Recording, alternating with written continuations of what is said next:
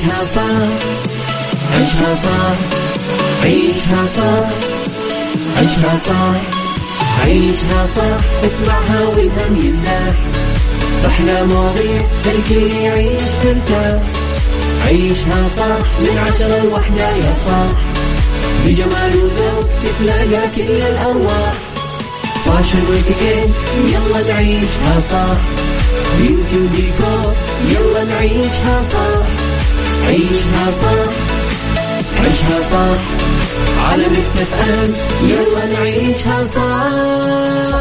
الآن عيشها صح على ميكس اف ام. ميكس اف ام هي كلها في الميكس، هي كلها في الميكس.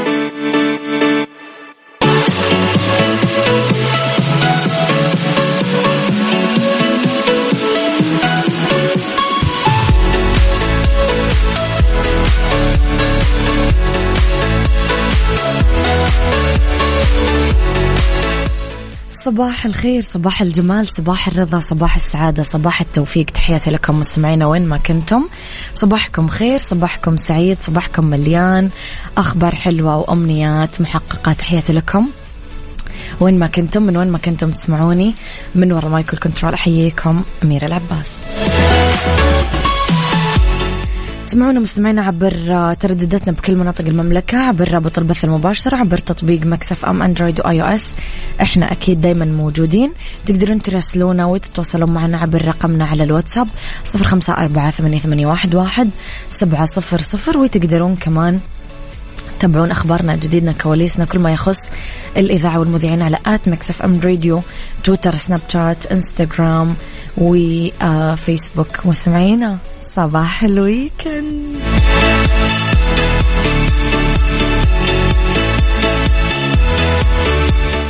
لخبرنا الأول أنا وياكم، وأطلقت وكالة الفضاء الأمريكية ناسا أمس أولى الرحلات الفضائية للقمر في مهمة رح تستمر لمدة 26 يوم تقريبا لإجراء بعض الاختبارات والتجارب، وذلك في إطار اتفاقية أرتمس اللي انضمت لها المملكة مؤخرا، واللي تهدف لإعادة الإنسان للهبوط على القمر مرة أخرى. يهدف أرتمس اللي أطلقته ناسا لمواصلة استكشاف القمر، إعادة هبوط الإنسان مجددا على سطحه بعد انقطاع دام أكثر من 50 عام، حط البشرية على مسار مستدام باستكشاف القمر، إجراء البحوث والتجارب والبحث عن المياه والموارد المهمة، بالإضافة لبناء أول مستوطنة بشرية هناك، والتحضير لإرسال رواد فضاء لأول مرة لأماكن أبعد بالنظام الشمسي إلى كوكب حتى المريخ. قاعدين يفكرون. الجدير بالذكر أن المملكة انضمت لأرتمس في نص يوليو الماضي مع ناسا، اللي يهدف لتشكيل تحالف دولي في مجال الاستكشاف المدني واستخدام القمر والمريخ والأجرام القريبة من الأرض للأغراض السليمة. يا صباح الورد يا أبو عبد الملك. يلا مستمعينا يسعد صباحكم، قولوا لي إيش خططكم للويكند. عيشها صح مع أميرة العباس على ميكس اف ام. ميكس اف ام هي كلها في الميكس، هي كلها في الميكس.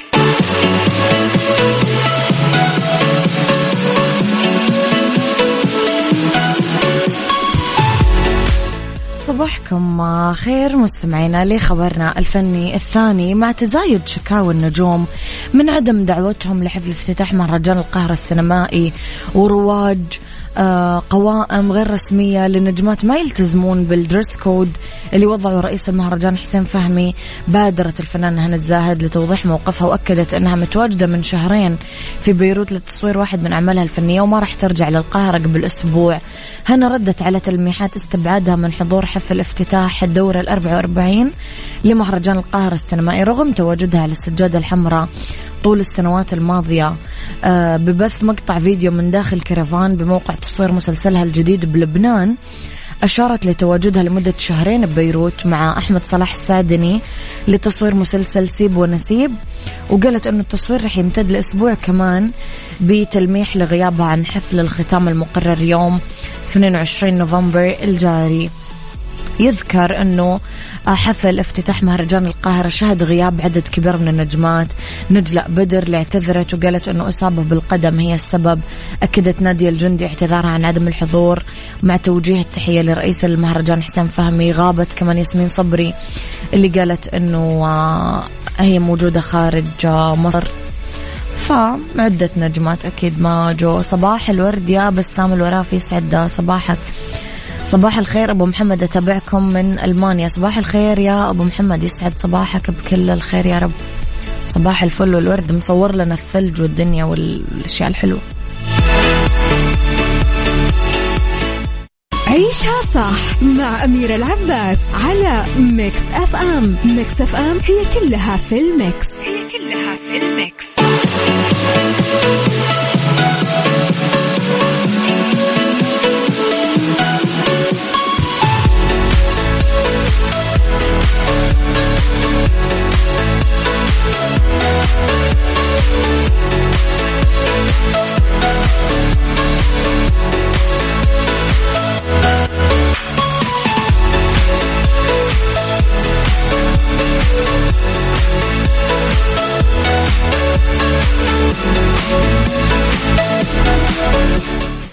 صباح الورد والجمال صديقتي أميرة، صباح الويكند والتفاؤل لك والطاقم مكس اف ام. أحب أصبح على زوجتي ونور عيني ديما وأقول لها ألف سلامة لقلبك وروحك يا دمدوم وما تشوفين شر يا عمري. من حسن السكري، صباح الورد لك وللمدام وألف الحمد لله على سلامتها. وصباح الرسائل الحلوة والمشاعر اللطيفة مستمعينا.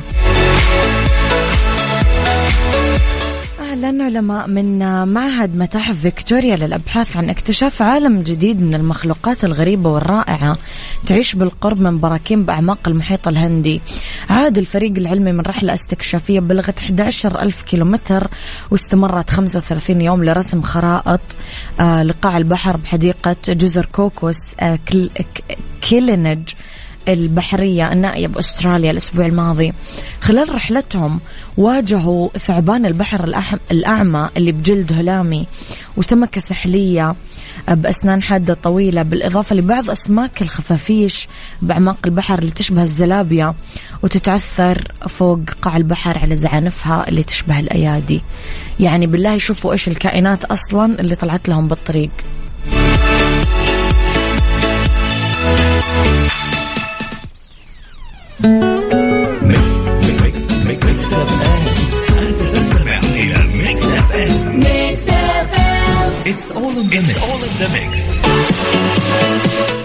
أذكركم مستمعينا أنه دايما عندنا بما أننا ساودز نمبر 1 هيت ميوزك ستيشن، فدايما عندنا أجدد وأحدث الأغاني اللي نختارها لكم بعناية بناء على ذوقكم، بناء على الأكثر استماعا، بناء على كونكم ذكور وإناث، بناء على أعماركم.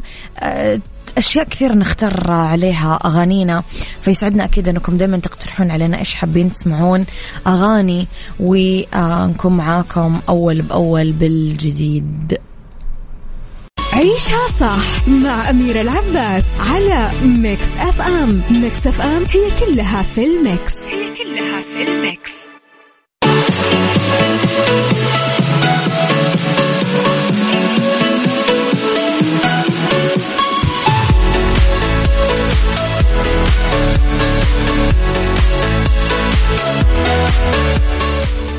أجمل صباح لأحلى إذاعة صباح الورد أميرة، راشد الماجد، سكر العيون، الله قاسم، أذوب بعينك الحلوة وسكرها يا لب،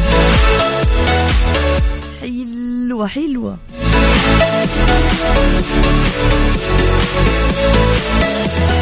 مسابقة فيكيشن في الابليكيشن على ميكس اف ام.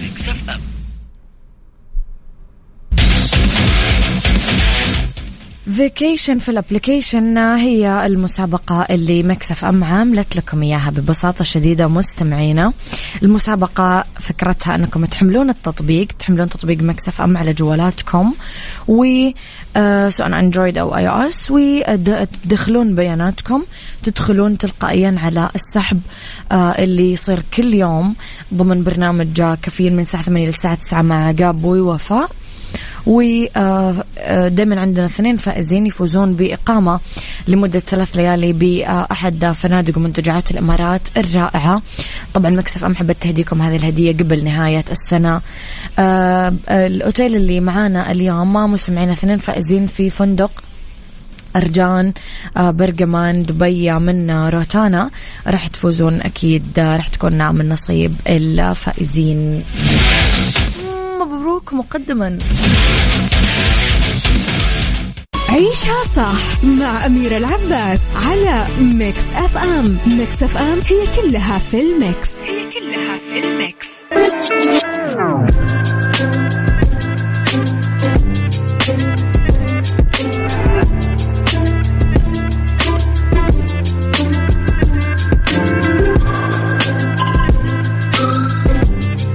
صباح الهنا، صباح السعادة، صباح الورد. اختلاف الرأي لا يفسد للود قضية، ولولا اختلاف الأذواق لبارة السلع. كلنا مستمعين نتعرض للضغوطات بحياتنا اليومية وتلاحقنا بصورة مستمرة، بس هذه الضغوط هي ضريبة وثمن للنجاح بمسيرتنا الحياتية. كل شيء بالحياة له ثمن، ولا ثمن النجاح هو العمل، البذل، السعي، التعلم، السؤال، التخطيط. نجاحك بعملك أو بدراستك مستحيل يجي أو يتحقق بالتمني والآمال بدون جهود وحركة، يجي بالعمل، بالكد، بالاجتهاد. سؤالي اليوم، هل تعتمد على خطة لإدارة يومك وحياتك؟ وبرأيك إيش الأهم، وسع الوقت ولا تنظيم الوقت؟ يعني إنه يكون عندك وقت طويل ووسيع ولا تنظيم الوقت؟ قولوا لي رأيكم على 0548811700.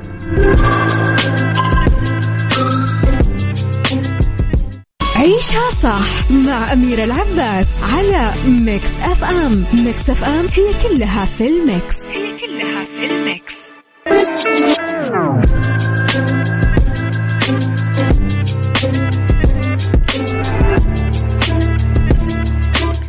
عن التخطيط مستمعينا، هل نعتمد على خطة لإدارة يومنا وحياتنا؟ وبراينا وشو أهم، وسع الوقت ولا تنظيم الوقت؟ يجي عن طريق التخطيط السليم والمتواصل لإنجاح الحياة على أسس مدروسة. هذا كله يحتاج صبر، هدوء، مثابرة، ونتذكر أنه بديهي أنه كل اللي يحاول يبدع، يتفوق، ينجح، يتميز، راح تلاحق كثير ضغوطات تتطلب منه جهد نفسي وبدني.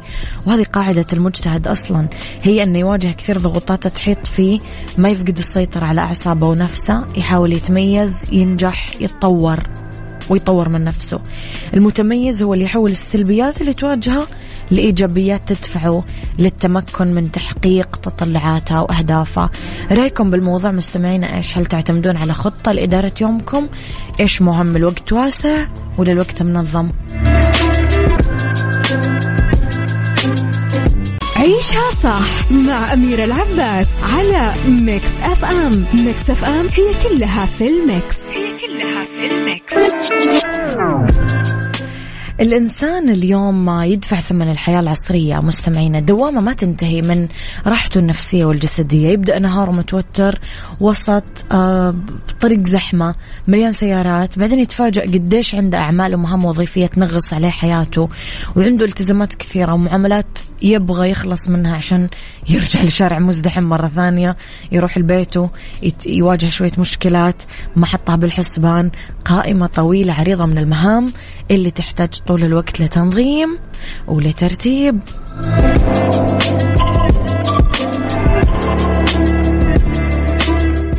خلينا نشوف رسالة أبو عبد الملك. يقول أعتمد خطة لكل حياتي والحمد لله. كل شخص بالدنيا عنده 24 ساعة باليوم.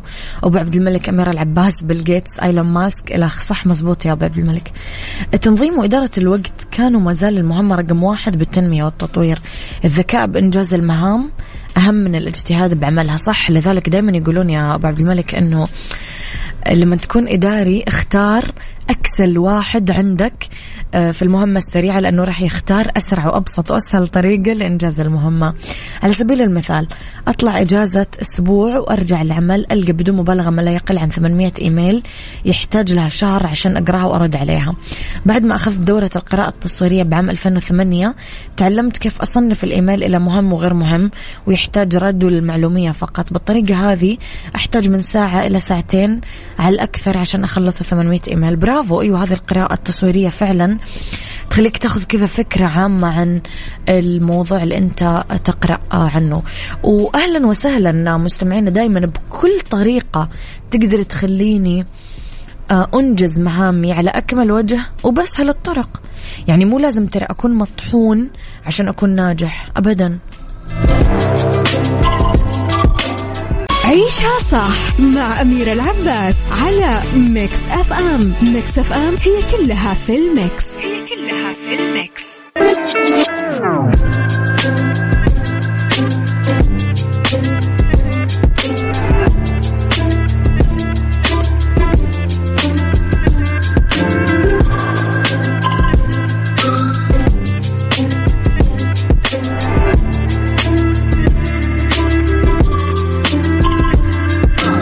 إذن مستمعينا رح نتوصل أننا نحتاج نعرف مهارة التخطيط بعيد المدى ونخطط لحياتنا بطريقة تعلمنا كيف نطور نفسنا ونحاول نخفف على نفسنا من ضربات التسارع الحياتية اللي نعيشها بالأنا والصبر وسعة البال والصدر. ونذكر دايما أنه لو كان طريق التفوق والنجاح ممهد وسالك كان كل الناس لقيناهم أصلا ناجحين ومتميزين. ولا إيش رأيكم؟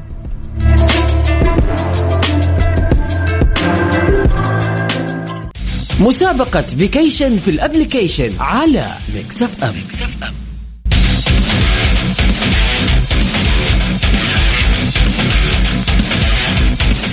لا تنسون ولا تفوتون فرصة مستمعين المشاركة في فيكيشن في الابليكيشن. وأذكركم أنه الاثنين الفائزين اليوم راح يكون جائزتهم إقامة لمدة 3 ليالي في فندق أرقان برجمان من دبي روتانا.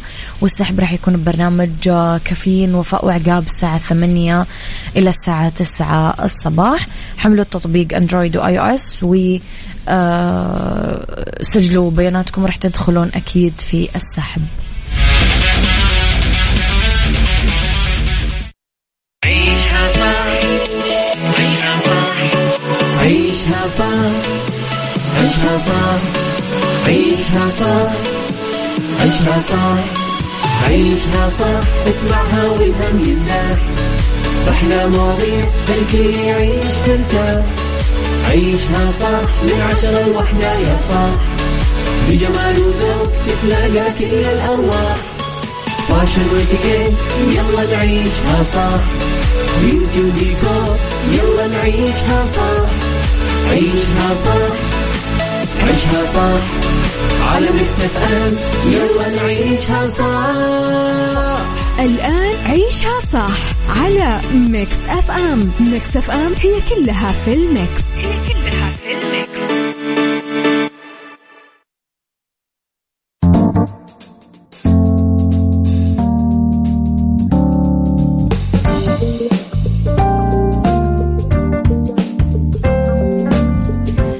يسعد مساكم مستمعين، تحياتي لكم وين ما كنتم. مساكم خير من وين ما كنتم تسمعوني. رح فيكم في أولى ساعات المساء آخر ساعات عيشها صح. رح فيكم في هذه الساعة عندنا ضيف مميز مستمعين لكل عشاق الشعر والمتعطشين اللي كنتم دايما تقولوا لنا اطرحوا لنا بليز مواضيع فيها شعر.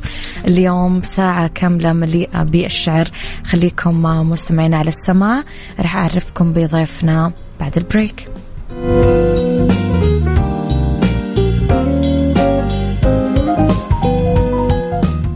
عيشها صح مع أميرة العباس على ميكس أف أم. ميكس أف أم هي كلها في الميكس.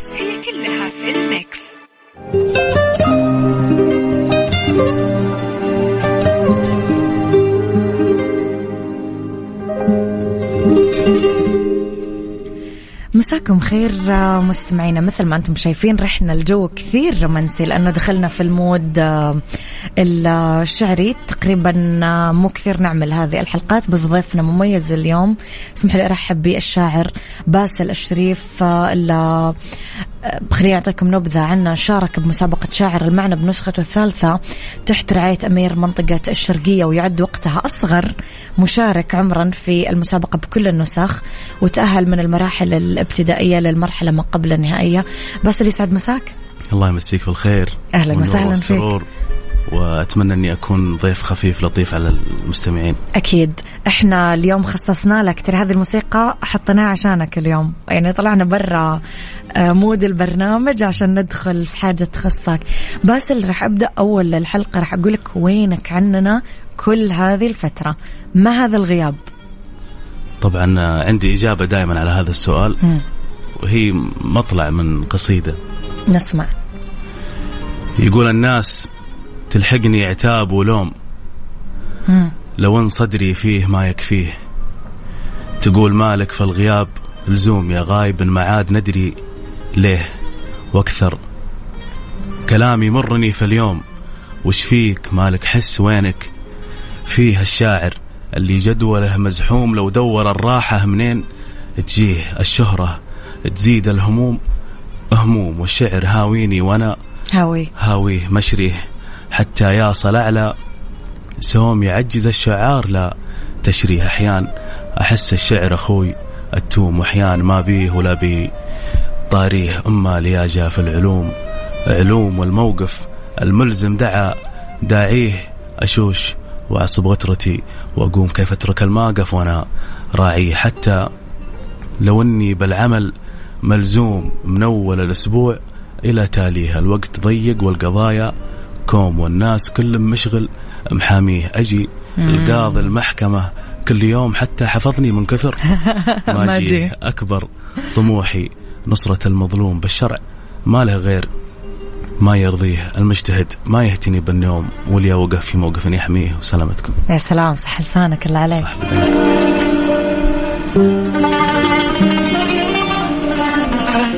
نفهم من كذا باسل أنه في جانب قانوني بحياتك شوية استشفينا من القصيدة، وإن شاء الله أنه يقوي الحجة في الشعر إن شاء الله. أكيد طبعا، يعني المحامي أصلا جزء من شغله أنه شاعر، يتكلم ويدافع قوة الحجة وقوة البلاغة والفصاحة اللي عنده. رح نروح شوية لباسل الشريف ما قبل المشاركات. باسل كيف بدأ؟ مين ألهمه؟ كيف تطورت القصة؟ كيف راحت للشعر؟ كل إنسان عنده بداية يعني. طبعا سبحان الله، أنا الشاعر الوحيد في أخواني، واللي يعني من الصغر كان عندي شغف كبير في الشعر، كنت أتابع بشكل غير طبيعي وأحفظ. أوكي. كان عندي ملكة حفظ غير طبيعية. يعني أذكر أول قصيدة حفظتها تقريبا عمري 7-8 سنوات، والله ما أذكرها، بس إنه كان عندنا استراحة للوالد، وكان في المجلس في درع تذكاري وفي قصيدة مكتوبة في الوالد، حفظتها ولا كلمته، أخذت الدرع معي ومشيت. بعد يومين جيت وأنا حافظ القصيدة وقلتها عليه عاد، وهذه كانت بدايتي. أيامها كنت أحفظ كثير، يعني الشعراء كثير، منهم الأمير بدر بن عبد المحسن، الأمير خالد الفيصل، يا سلام، يعني شعراء واجد. ولكن بدايتي الفعلية كانت تقريبا بسن بعد صغير، تقريبا ثالث متوسط. أحد ألهمك باسل ولا الموضوع شخصي تماما؟ أنا جدي شاعر. جدك شاعر، أنا قلت أكيد في العائلة شيء. أبو الوالدة شاعر. طيب، تميزت باسل كثير بمشاركاتك في مسابقة شاعر المعنى بالنسخة الثالثة بنوعية محددة من الشعر، المحاورة. نبغى نعرف شوي المستمعين إيش هذا النوع من الشعر، إيش يعني المحاورة؟ خليني أعرف لك الموضوع بشكل بسيط.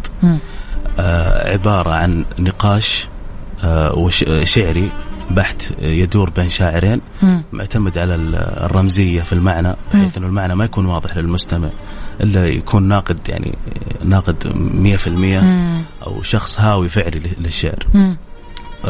تتناول أنت والشاعر اللي أمامك معنى معين، سواء اجتماعي، توعوي، شخصي بينك وبينه، قبلي، تتناولون المعنى وتتناقشون فيه، يكون يعني بينك وبينه بدء ورد.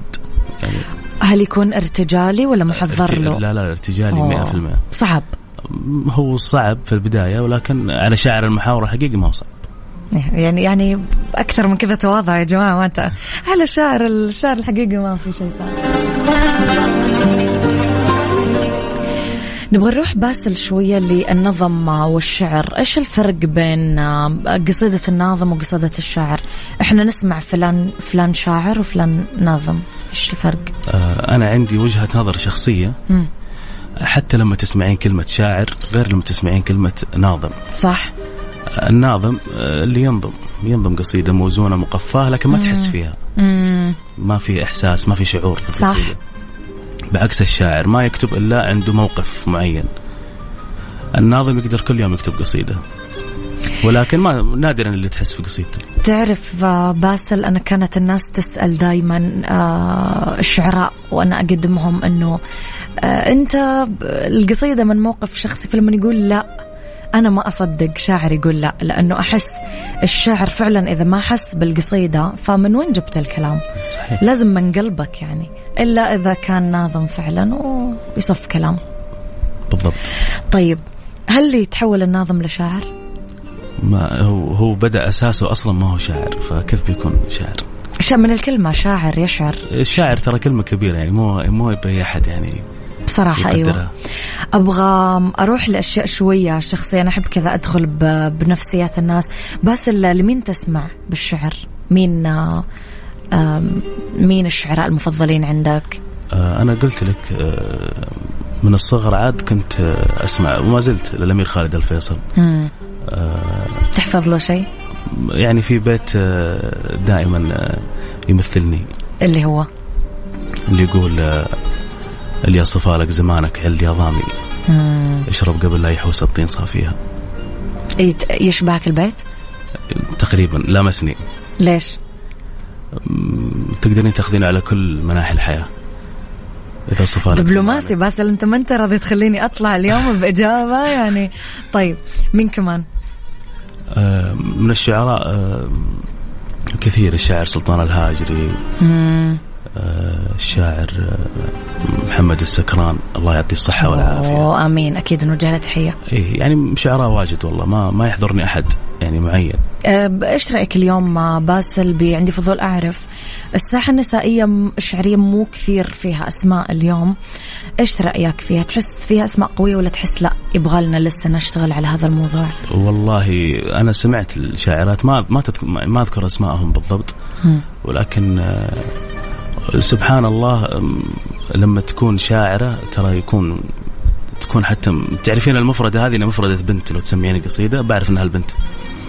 يقولون دايما مصيبة أكثر إذا تزوجت أو حبيت شاعرة، لأنه إذا حبتك كل الدنيا بتدري، وإذا هجتك كل الدنيا بتدري. كل الحالات متسالمة، مصيبة سودة يعني. أنا وياك راح نطلع فاصل إعلاني نرجع مرة ثانية. عيشها صح مع أميرة العباس على ميكس أف أم. ميكس أف أم هي كلها في الميكس.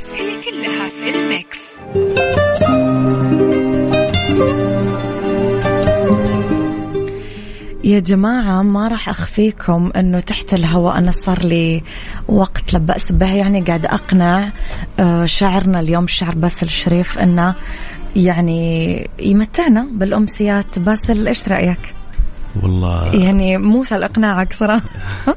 لا بس عرفتي من أين تؤكل الكتف. صح؟ أي لا يعني. كلامك كان خلص لازم ناخذ وعد باسل، غبت كثير خلاص. إن شاء الله قريب أمسيات بإذن الله. ومحاورة المحاورة أنا مو معي، أنا مو ملعب المحاورة، أنا قدمك بس نتكلم عن النظم إن شاء الله.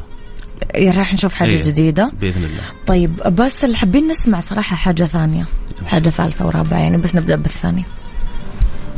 بحر الأشواق ما هو مثل باقي البحور، حبك الريح والأمواج والباخرة، معك حق التصرف في جميع الأمور، يعني اللي تبينه ماني بداخره، كل بيت يلامس من شعورك شعور، لا يهمك تراني صاخرة العذارى، لا كره منك حب الظهور، ناظريهم هذيك النظرة الساخرة، وقفيهم ولو منتي بشارة مرور، بس نظرتك بالموت الحمر زاخرة، جامعتها عيون حور ووصوف حور اللي نسمع بها في جنة الآخرة، تحمل أنفاسك من أجمل ورق العطور، عطريني عطور أنفاسك الفاخرة، لا تقولي اللي توك بعمر الزهور، كل عمرك زهور من أولها لآخره. يا سلام يا سلام. بس اللي يقولون إنه الشعر ما يكتب لن ينجرح، إيش تعليقك على هذه الجملة؟ هو في كل لحظة ممكن يكتب، يعني لحظة فرح، لحظة حزن، لحظة بس الحزن كتابته غير ولا؟ أي واضحة صح.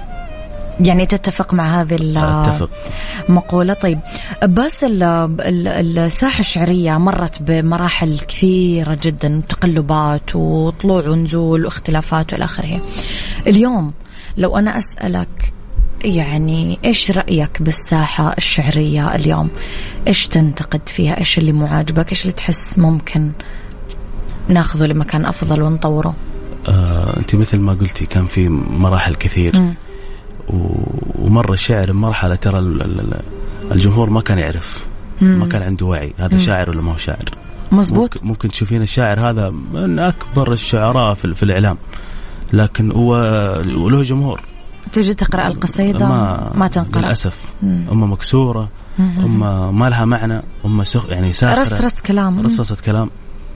حاليا بعد ظهور وسائل التواصل، تويتر، يعني بشكل النقاد صار الجمهور واعي لدرجة انه الشاعر يعني لو جاب بيت واحد ما هو زين الجمهور بينقد فيه.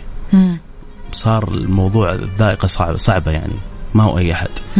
وصار عند الناس برضو وعي اكثر، حتى الشعراء انفسهم ترى صاروا، يعني انا اشوف بوجهة نظري صار في ثقافة اكثر. طيب ما تحس اليوم الشاعر صار يعني مو عارف يكون فئة طبعا معينة، مو ما نتكلم على الكل، مو عارف يكون شاعر ولا إعلامي ولا موديل يعرض براندات ولا إعلاني كل شوي بالإعلانات ولا إلخ من الصفات اللي لبسوها؟ إيش رأيك بهذا الموضوع؟ ولا تحس من حقه يعني؟ شوفي ترى الشعر أحيانا ترى جت موضة للشعر، صار كل يقول أنا شاعر أنا شاعر طبعا. أي فالشعر موهبة، سواء بتكونين إعلامية، سواء بتكون دكتور، سواء بتكون ضابط، أنت في النهاية هذه موهبة لك. إذا أنك استخدمت الموهبة هذا استخدام صحيح الجمهور راح يحبك، لكن إذا ضيعت نفسك في الطوشة فأنت المتضرر في الأول وفي الأخير. تحس ممكن صورته تنظر يعني الشاعر لا هيبة ولا برستيج ولا، يا سلام إذا ضيع الشيء هذا فقلت لك هو المتضرر، ما راح يستفيد شيء، ما راح يفيدك، ما راح تفيد كلمة شاعر. بس أبغى أرجع لجزئيتنا الأولى بالحوار، أبغى أتكلم شوية عن البرنامج.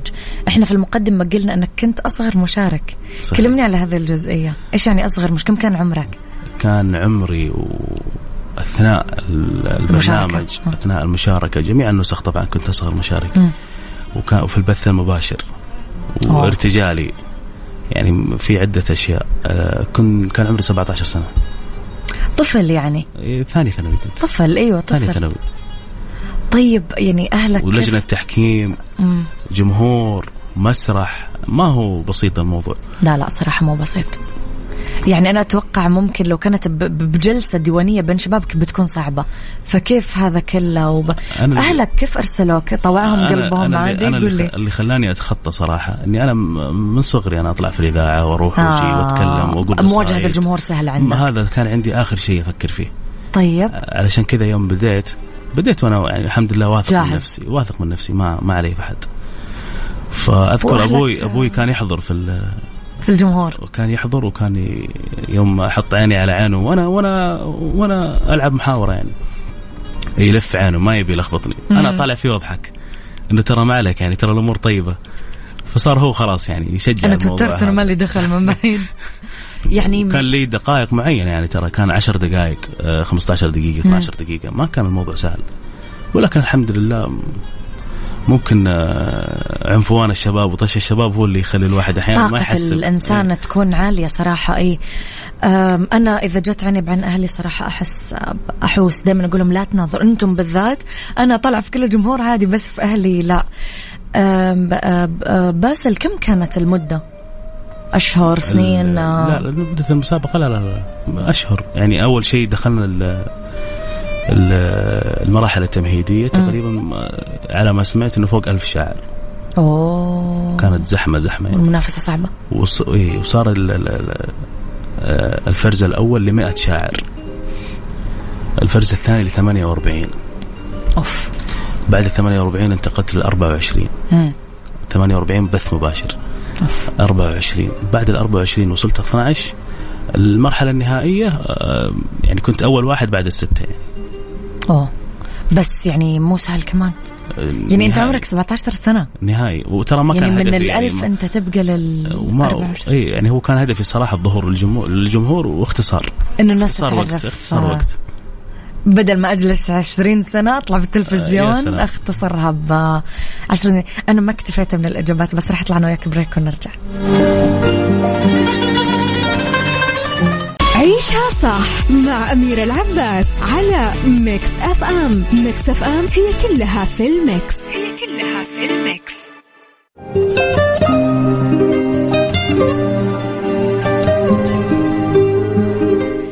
تحياتي لكم مستمعينا. مجددا أكيد أرحب بضيفنا اليوم الشاعر باسل الشريف. باسل، ما أعرف لو تتفق معي باللي بقوله، ولأن اليوم كثير طلعت معك برا الإعداد، لأنه أنا الشعر دايما يخليني كذا أحلق صراحة بالأسئلة. الشاعر سفير النفسه، سفير للبلد اللي يطلع منه، سفير للعواطف، سفير للقصايد اللي ينقلها. تزعل لما تشوف شاعر مثلا أخلاقياته سيئة، ولا تحس في فئة من الناس تقول أمير إحنا وش دخلنا بأخلاقياته، إحنا نقرأ قصيدة وما لنا دخل يعني إيش رأيك في الموضوع؟ شوفي، لأي شخص يزعل إذا كانت أخلاقياته ما هي سليمة.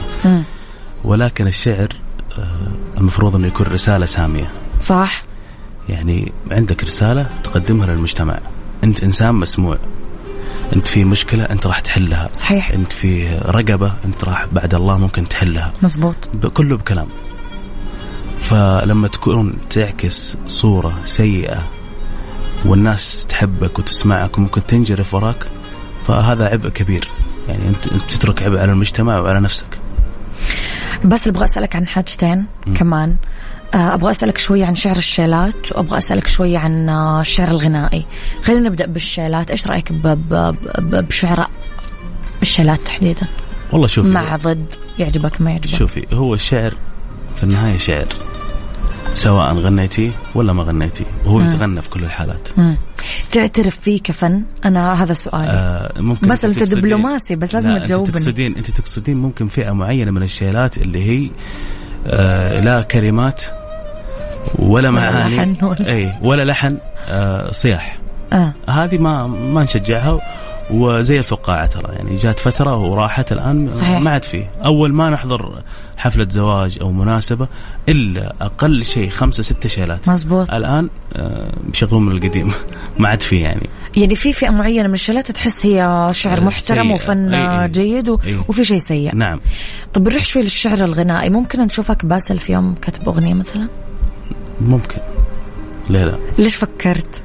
لا ما كان عندي فكرة هذه. شوف أنا كيف قاعدة اليوم أوديك للأمسيات وللشعر الغنائي. طيب نوعك المفضل باسل؟ أبغى أعرف. كل شخص، خلي كونك شاعر كذا على جنب، كل شخص متذوق بالشعر ومتذوق بالفن عنده زاوية معينة يفضلها ويحبها. إيش زاويتك اللي تحبها بالشعر؟ إيش تحب تقرأ أو تسمع؟ أحب الشعر اللي تحسين إنه هذا فعلا نابع من قلب، سواء يشرح معاناة، سواء يعني ما تسمعين بإذنك قد ما تسمعين بقلبك. هذا الشعر أنا يعني أفضله كثير. تحسين فيه إبداع، يعني ما يعني ما كل ما كان الشعر حساس يوصلك أكثر. صح. طيب باسل، خليني أسألك في سؤالي الأخير قبل ما نسمع الأبيات. إيش أضافت اليوم وسائل التواصل الاجتماعي والتكنولوجيا للشعر العربي؟ كنا بفترة معينة كنا قاعدين نتكلم تحت الهواء، معتمدين على الأمسيات الشعرية اللي تبث بالتلفزيون، المجلات اللي كنا ناخذ منها القصايد، الكتب ودواوين الشعر اللي كانوا يبيعونها الشعراء. اليوم طلع في السوشيال ميديا، يمكن حتى الشعراء ما صاروا يصدرون كثير كتب ولا أشرطة مثل أول. إيش رأيك؟ حلوة مو حلوة؟ خدمتنا ما خدمتنا؟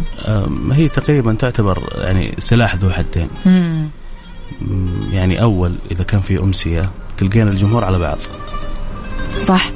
كل جاي، وأحيانا مثلا يسافر واحد من منطقة لمنطقة مزبوط. عشان يجي ويتابع الشاعر هذا. صحيح. الآن ما يحتاج سناب، أشوفه بالجوال سناب يعني حتى ما هو في نفس اللحظة.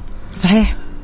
بث مباشر. فهذه وصلت الشعراء بشكل أسرع، ومع كثرة الشعراء الحين صار معروف الشاعر الحقيقي.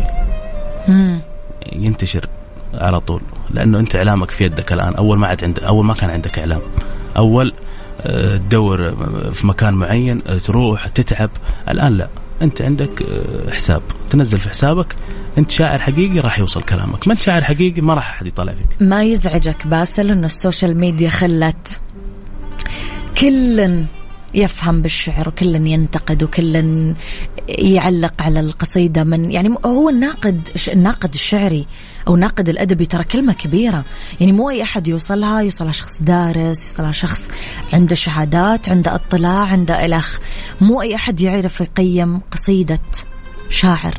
مو مزعج إنه كل أحد يقدر ينقد الصراحة يعني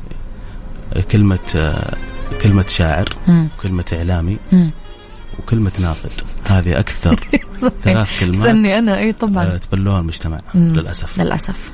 يعني صارت أنا ممكن أمشي مع شخص لمدة سنة، سنتين، 3، 4 سنين، والله ما يدري إني شاعر، ما أحب أقول، ليه أقول يعني عادي، ما فرق معي، ابتذلوا الكلمة. فكلمة الناقد هذه والناس اللي تنقد، الشخص اللي ثقته ممكن مهزوزة شوي راح يأثر عليه، أما الشخص اللي واثق من نفسه يسمع من هنا ويطلع من هنا ولا يفكر.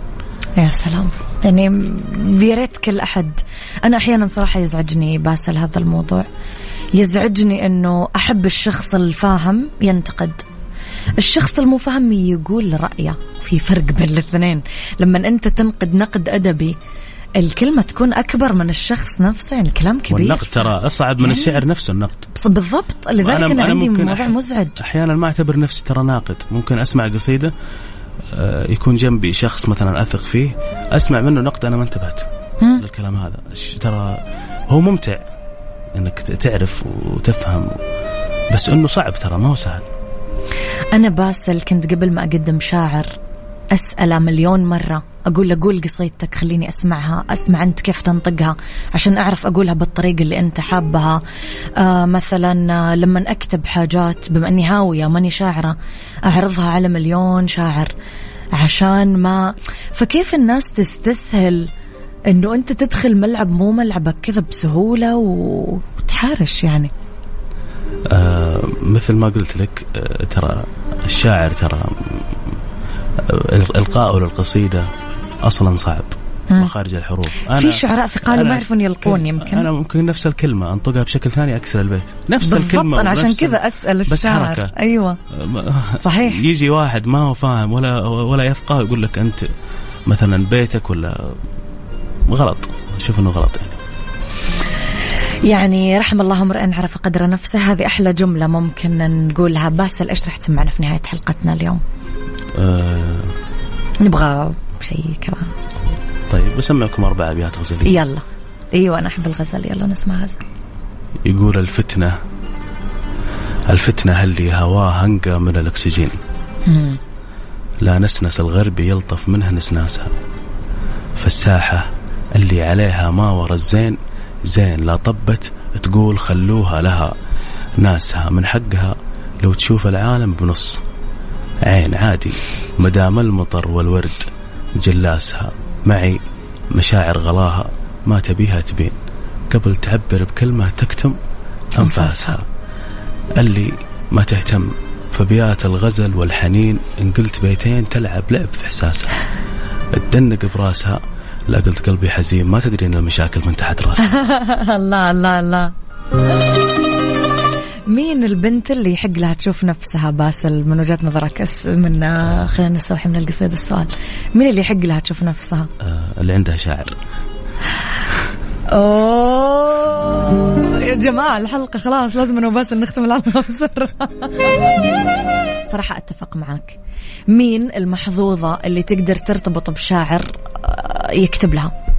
بصراحة حلو ولا؟ أي البنت بطبيعتها تحب الغزل. أي وسمعية، صح، إنسانة سمعية تحب تسمع مهما كان يعني.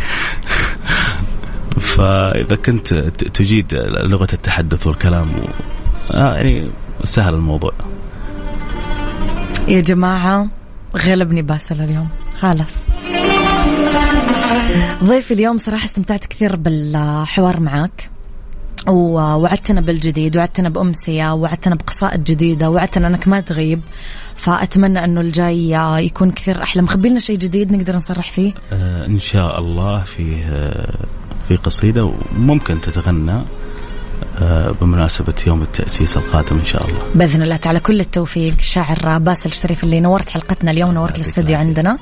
يعطيك ألف عافية، شكرا. وإلى لقاء قريب بإذن الله تعالى. تحياتي لك. شكرا.